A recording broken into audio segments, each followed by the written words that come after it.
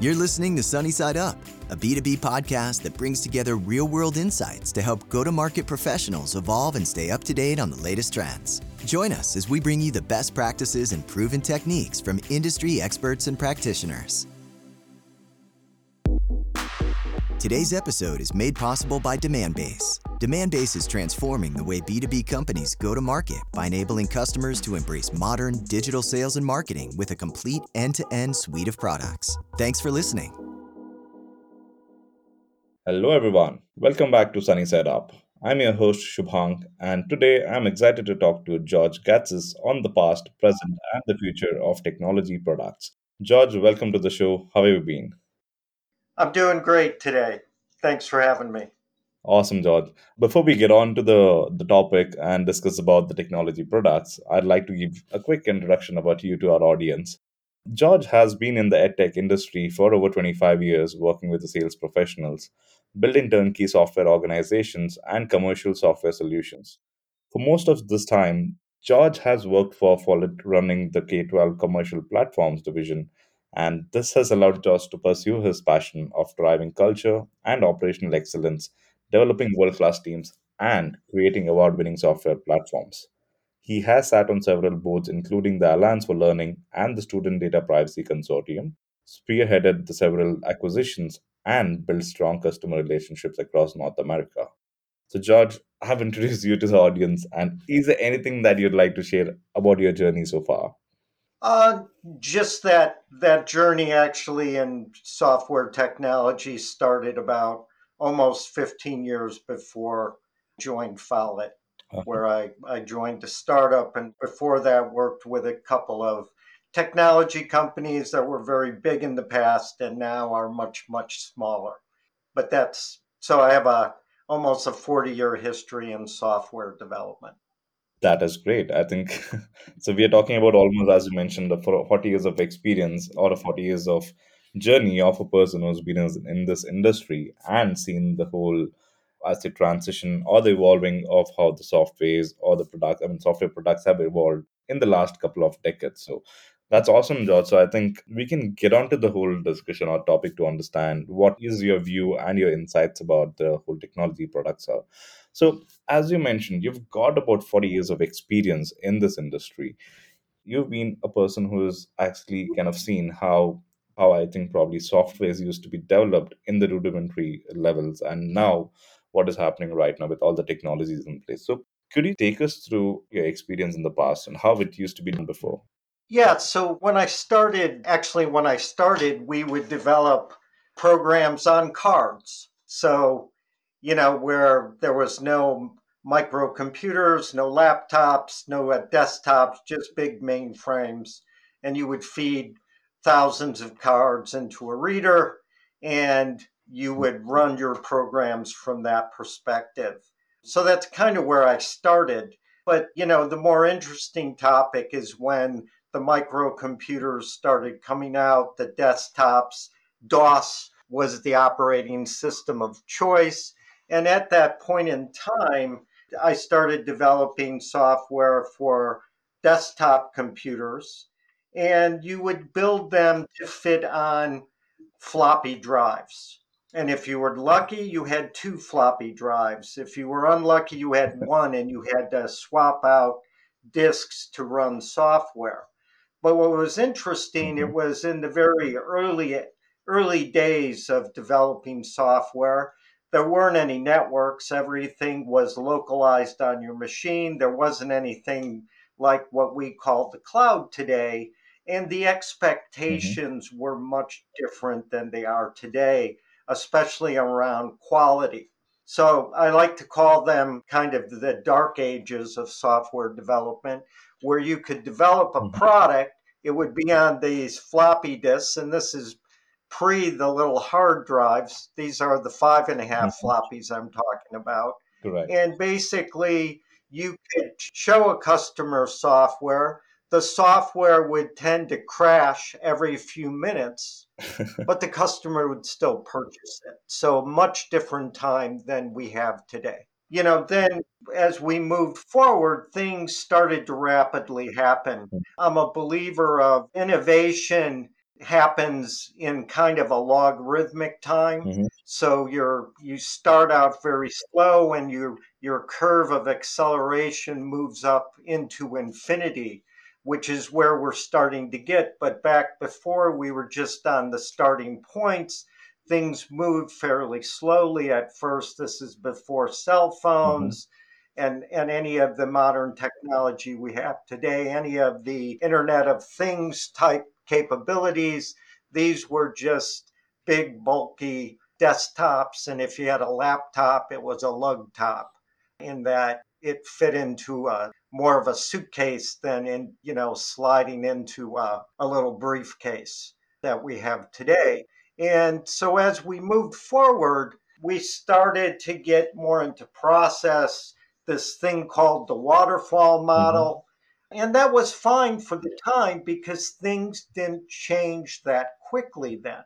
So when you first started with waterfall and you spend all this time building requirements and then proofing your requirements and then developing your requirements, testing all these separate kind of phases of development, Hmm. it was okay for a while because the technology wasn't changing from day to day or week to Hmm. week.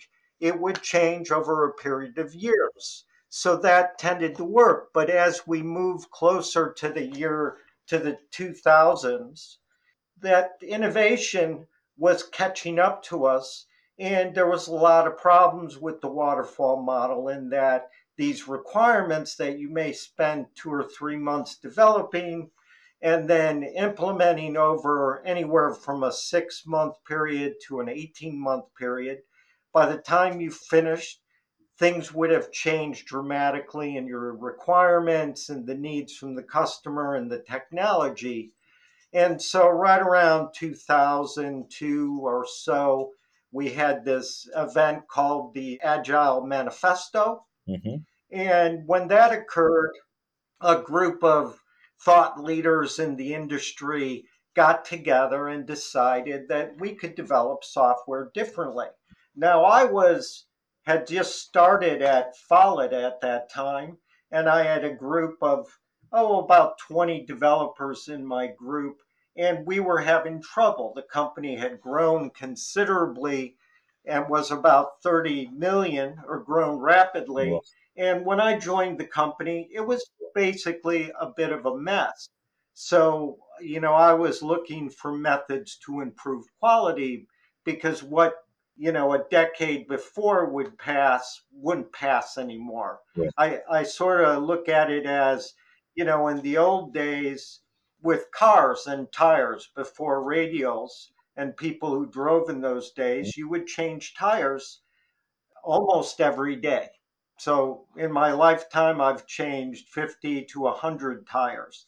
Today, with radials, the quality has improved and people don't even know how to change tires, and the spare tires are disappearing because they're no longer needed.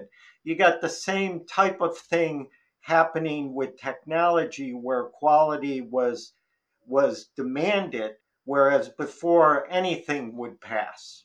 So as we moved into Agile, some of the early methods of Agile pre-Scrum were things called extreme programming, Mm. which was people would look at it and say Agile was not a process, but in essence, it was a very distinct process that was just very honed Mhm. and meant to cycle quickly. So we started into this whole world of having daily meetings, of doing work, of not putting in hooks and things that we would plug things in down the road because the technology would change. And this agile movement really started to revolutionize software development, allowed things to be developed in a much more fast pace. But if you didn't follow the process, you had all sorts of issues with technical debt, with defects, the same types of things. If the process isn't used and isn't followed the way it's meant to be followed, you can fall into some of the traps and just do generate errors more quickly than you could in the past. So, those are some of the roots that started to come out in the year 2000. And since then, we've moved really past Agile. Now, Agile is really thought to be a basis, a given, and people do stand-ups. Agile, the word agile has moved out of software into everything having to do with business. One of the issues there is it's also moved into, and it can be considered now to be ad hoc. So some people look at the A in agile means ad hoc, and where it really isn't. So we can fall into some of the same traps that we were doing 20 or 30 years ago as we continue to accelerate. This is interesting, George. I was trying to kind of visualize how your experience would have been, or how the team would experience earlier in terms of development. And you mentioned a few of those interesting points that we can actually connect to. And the first thing is that all the softwares were being uploaded on a floppy disk, probably like one or two disks in the earlier, and it would crash often. And later, probably you said in the early 2000s is when we actually kind of moved towards an agile platform, or let's say agile workspace, which actually helped easen up all the kind of processes of software development and product development and stuff. So I would like to ask, do you think that was one of those initial stages or initial phases that you felt that there has been a huge transformation happening in the product development industry? Or is there anything else that you could actually kind of say that, okay, this was one of the reasons where actually which impacted towards the innovation of this kind of product development phase altogether? Yeah, so a key thing is right around the year 2000. We talk about the dot-com bubble Mhm. in that time frame, and the internet was a huge development. We used to describe wide area networks, as I recall, as being large and slow. And slow was part of the definition versus these smaller networks, which were described as fast. Well, the internet changed all those things. Web development changed all those things. And, when with the years 2000, 2001, 2003, we started to build based on the web. We moved away from this client server architecture to a web based architecture. Languages like Java, which were brand new then, are now considered Right. ancient in the scheme of things, started to be developed. And, instead of putting your stuff locally on your machines, where hard drives all of a sudden appeared in, the 90s, so to speak, in the 90s timeframes, the disk space was unlimited. So if you go back to the year 2000, there was a lot of scrambling done on all these applications. And we used to do things like how much could you fit in a byte of space, right? How Mhm. many, how can you, we used to redefine how we would store a date, for instance, so that we can get the most out of the space. Because again, we were limited, very limited in size. When hard drives came out, they were limited at 10 meg. If you had a 10 meg hard drive, you were living large, so to speak. And so that focus all just kind of went out the door when the internet came, and all of a sudden disk space kept growing, it kept getting cheaper and cheaper. And then the internet, and today with cloud, we don't even think about disk space. Now we're paying for it, but what we're paying for was unheard of in the past. Mhm. 20 years before, Correct. we would have you would have paid an astronomical amount for the stuff that's on my phone today. That is right. That's totally kind of relatable because even while I started using my initial system, so I remember having probably a disk space of about, say, a 1 GB, if I'm not wrong, or probably around 500 MB or something of that sort. So we've evolved a lot in the last 20, 25 years, and it's been a fast transition or evolution that we have seen. And I'd like to understand about the kind of experience you've had around the teams, Josh, because when the technology evolves, the first thing that we normally see is a resistance to the change from the resources.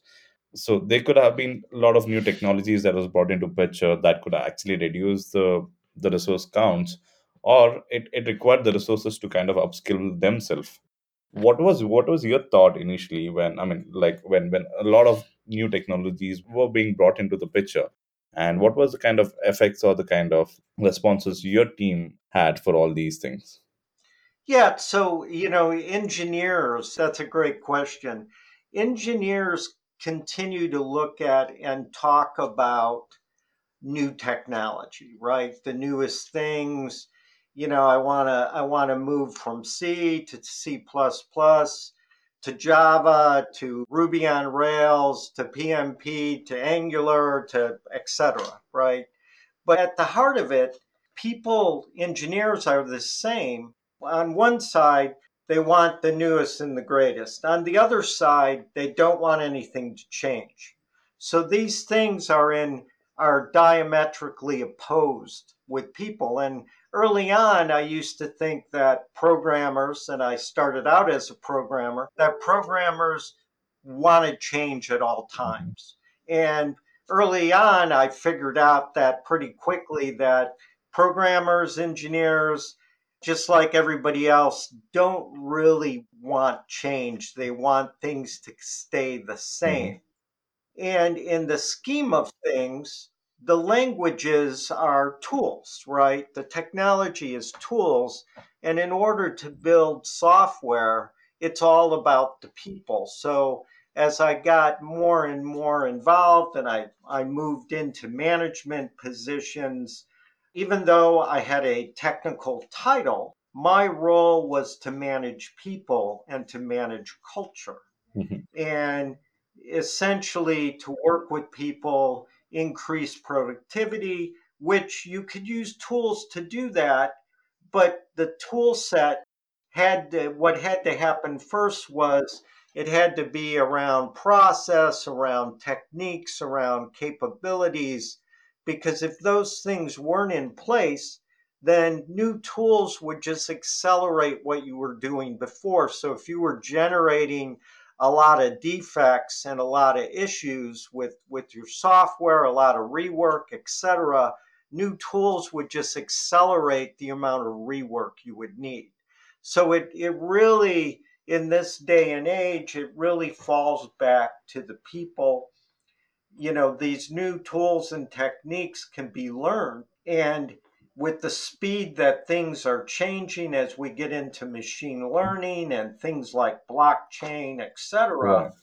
these things are changing almost on a daily basis. So we need to really invest in our people to push them to learn new things and to really get out of their comfort zones as we go. So, if you're a CTO or a development manager, director Mhm. today, one of your main goals is to get people to get out of their comfort zones and to get uncomfortable with this new technology that keeps coming at us, or what you're building will be obsolete. And we saw that when we first built a lot of web based products. This goes back 20 years now, and many of those stacks are still in play, right? They're in the current scheme of technology, they would be considered ancient, right? If they were people, they would be in their 90s on life support, right? But we're still using these old stacks and trying to make them to continue to sing to new songs and new capabilities. And, with software, as a manager, you have to really work with your management to make them understand funding around technical debt, around replacing old parts of your technology, because we don't have the luxury anymore, if you're an established company, of just stopping development on your stack and building something brand new. We could do that 20 years ago. And I did that. But since then, you had to continually modify, update your stacks, your source code. Before we started the call, you and I talked about the fact that technology with the cloud, for instance, And if you're using AWS or you're using Azure, Right. there's a wealth of tool set that just didn't exist 20 years ago.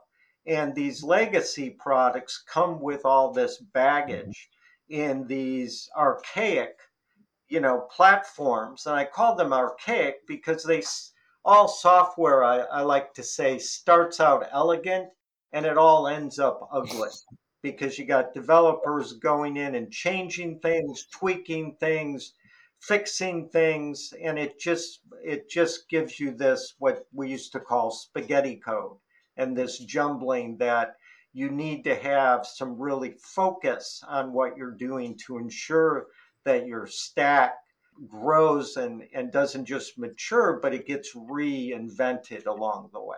I was trying to completely kind of grasp all those details that you actually kind of mentioned right now. The way you actually gave us a reference to how the technology could be considered in the 90s and how it could be related to the kind of way we perceive about the older ages. So I think that's totally relatable. I say next point is coming to us is about the, let's say, the blockchain and the AI that we have right now.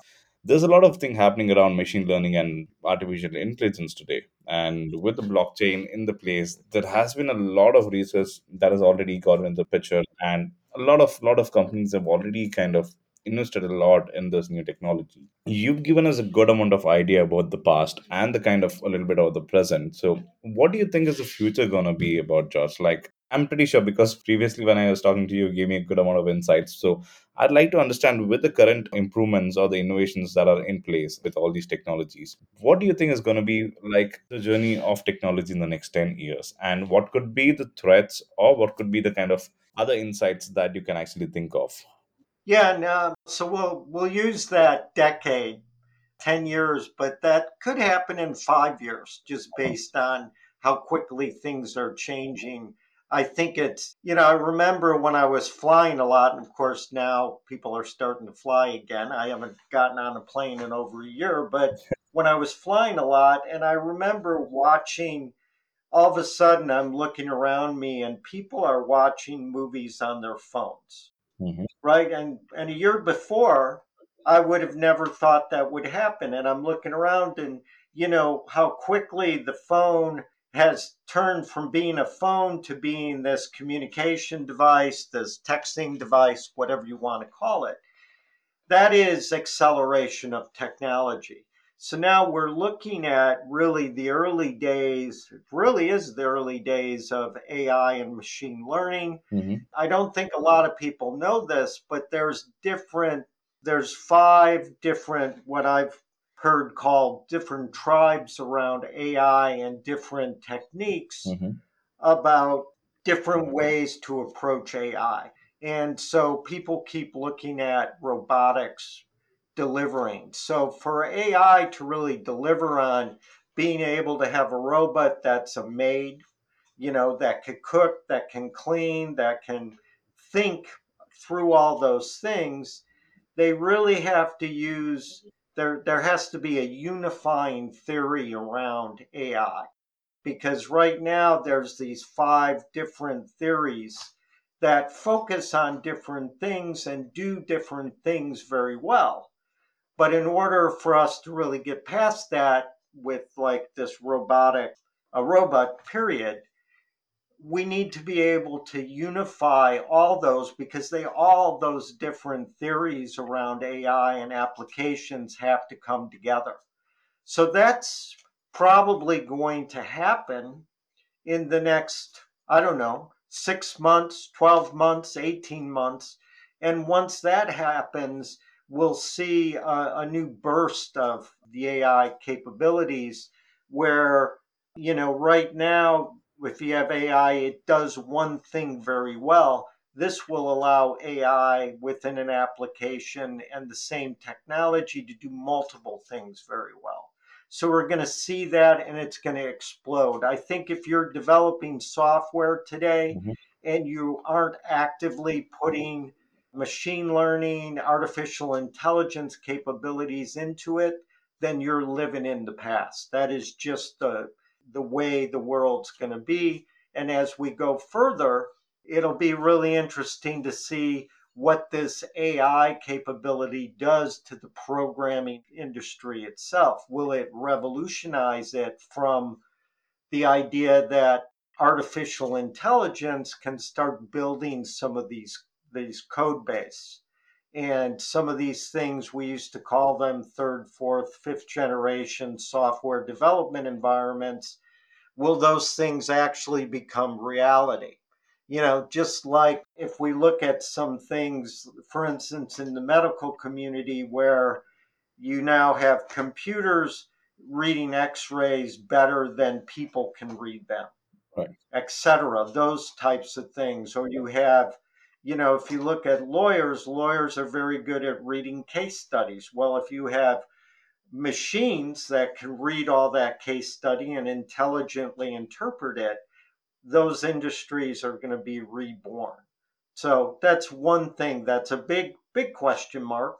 But until that point, it all comes down to working with people, because people are writing all this software and people tend to make mistakes. So you have to put in checks and balances and different things to keep the complexity under wraps, so that you can actually achieve building some of these great systems that we have that are seem very simple on the outside but are very complex underneath the hood, so to speak. Now, if you look at things like blockchain, that's exploding in the marketplace today.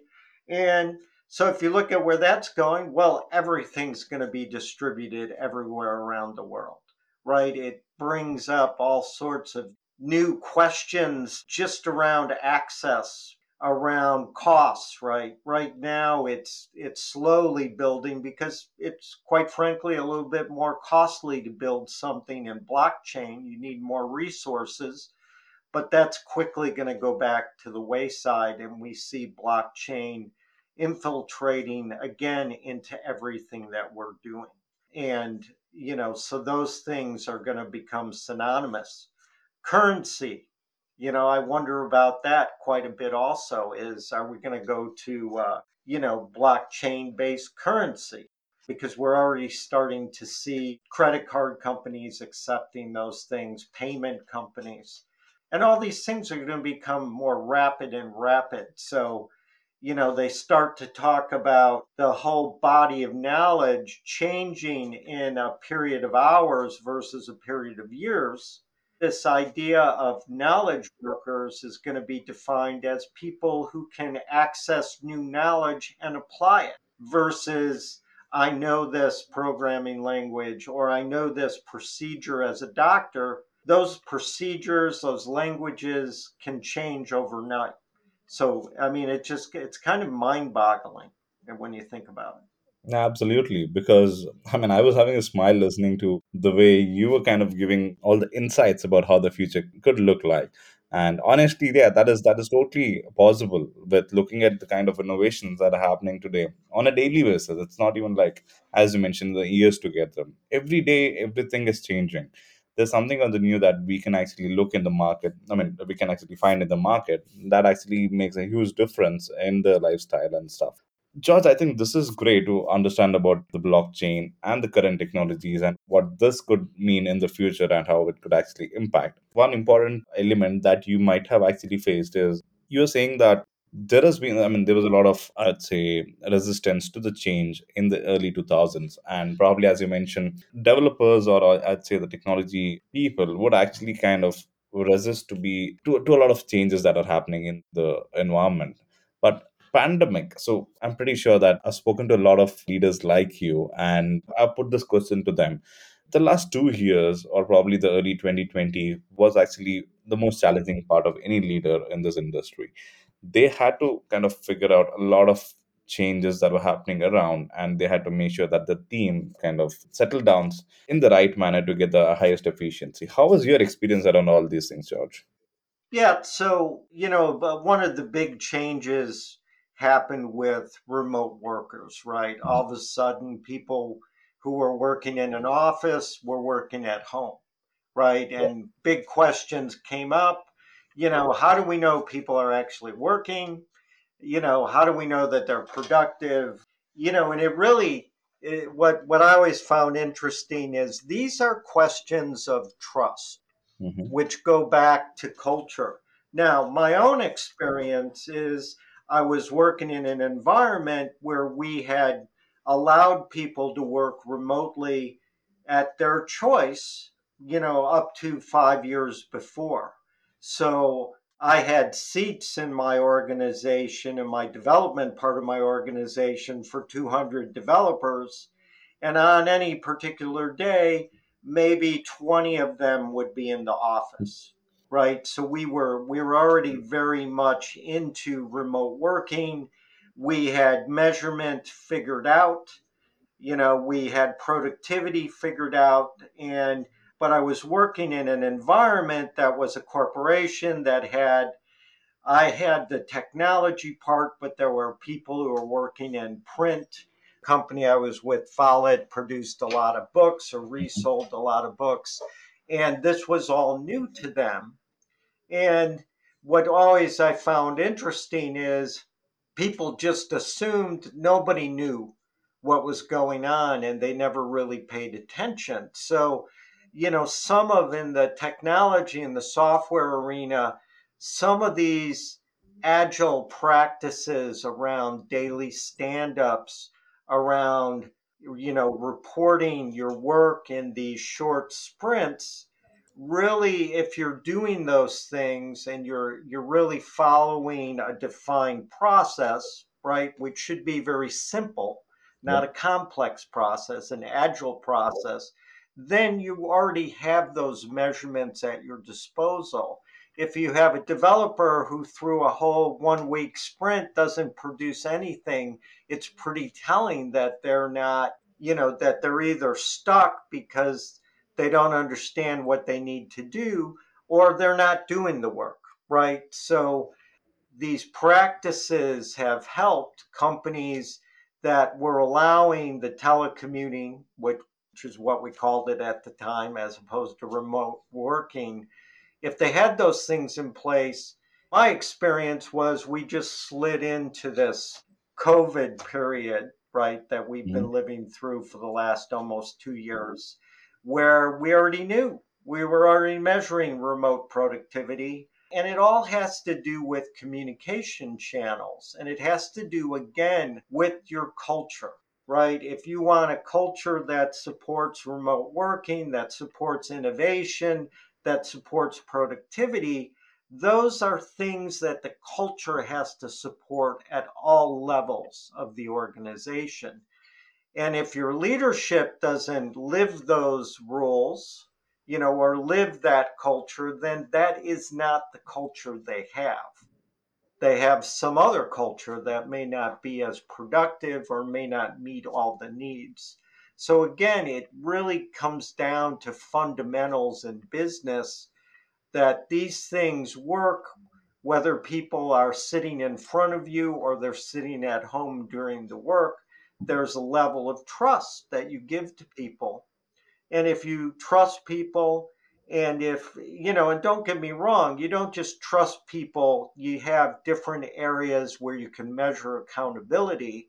And you need to be really careful that you're measuring the right things, because if you measure the wrong things, you get different results, right? So, but if you have trust and you have productivity, accountability, measurement, then, working from home, working in an office, it's irrelevant where you are. You can still have a high performing team and still hold your team accountable, or rather, the team holds itself accountable, right? So you push decisions down. It's again fundamental management techniques that, go back many, many years before I was in the business world. Again, what's happened is the pace of change has really accelerated. So these things are more and more important than they were, because if you don't have them in place, things can have disastrous results.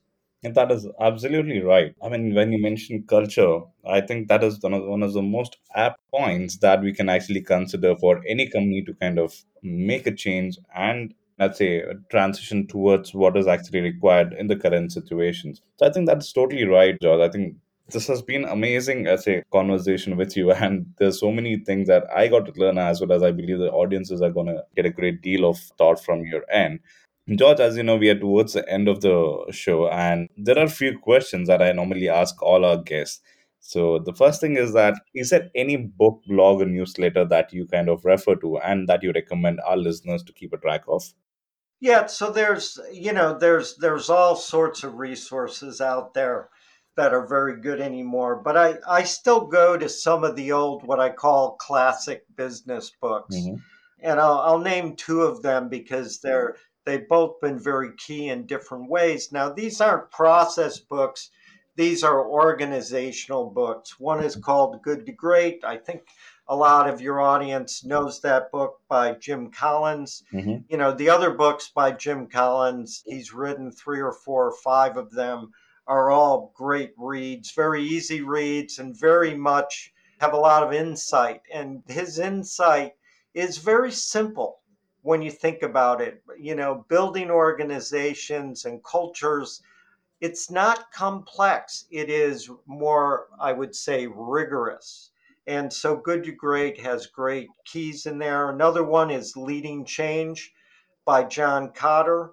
Another really, these are very easy reads, Hmm. but they have very insightful on what you should be looking at. And they tend to both look at the soft skills. What they call emotional intelligence is really what I see ruling the day in business. So those are our two resources. If you haven't read them, I would advise strongly that you read them if you're in a management position. Sure, George. I think I've also noted down the names and names of the books, so I'll keep a track of it and try to get the copies on the Kindle as well at the earliest. And the next question is, George, like any three people you'd like to give a shout out to in your network, professional network. Yeah, one is a gentleman who I consider my mentor. Hmm. When I worked for a startup before Follett, he was the starter of the startup. His name is Girish Seshagiri. Just Hmm. everything I've learned essentially takes from a business and a life perspective outside of my growing up and my family really stems to this gentleman, Girish. And then two people I worked with over the years, one lady named Kim Wheeler and technologist named Tim Rogers, both very astute and intelligent and people who understood how to build businesses.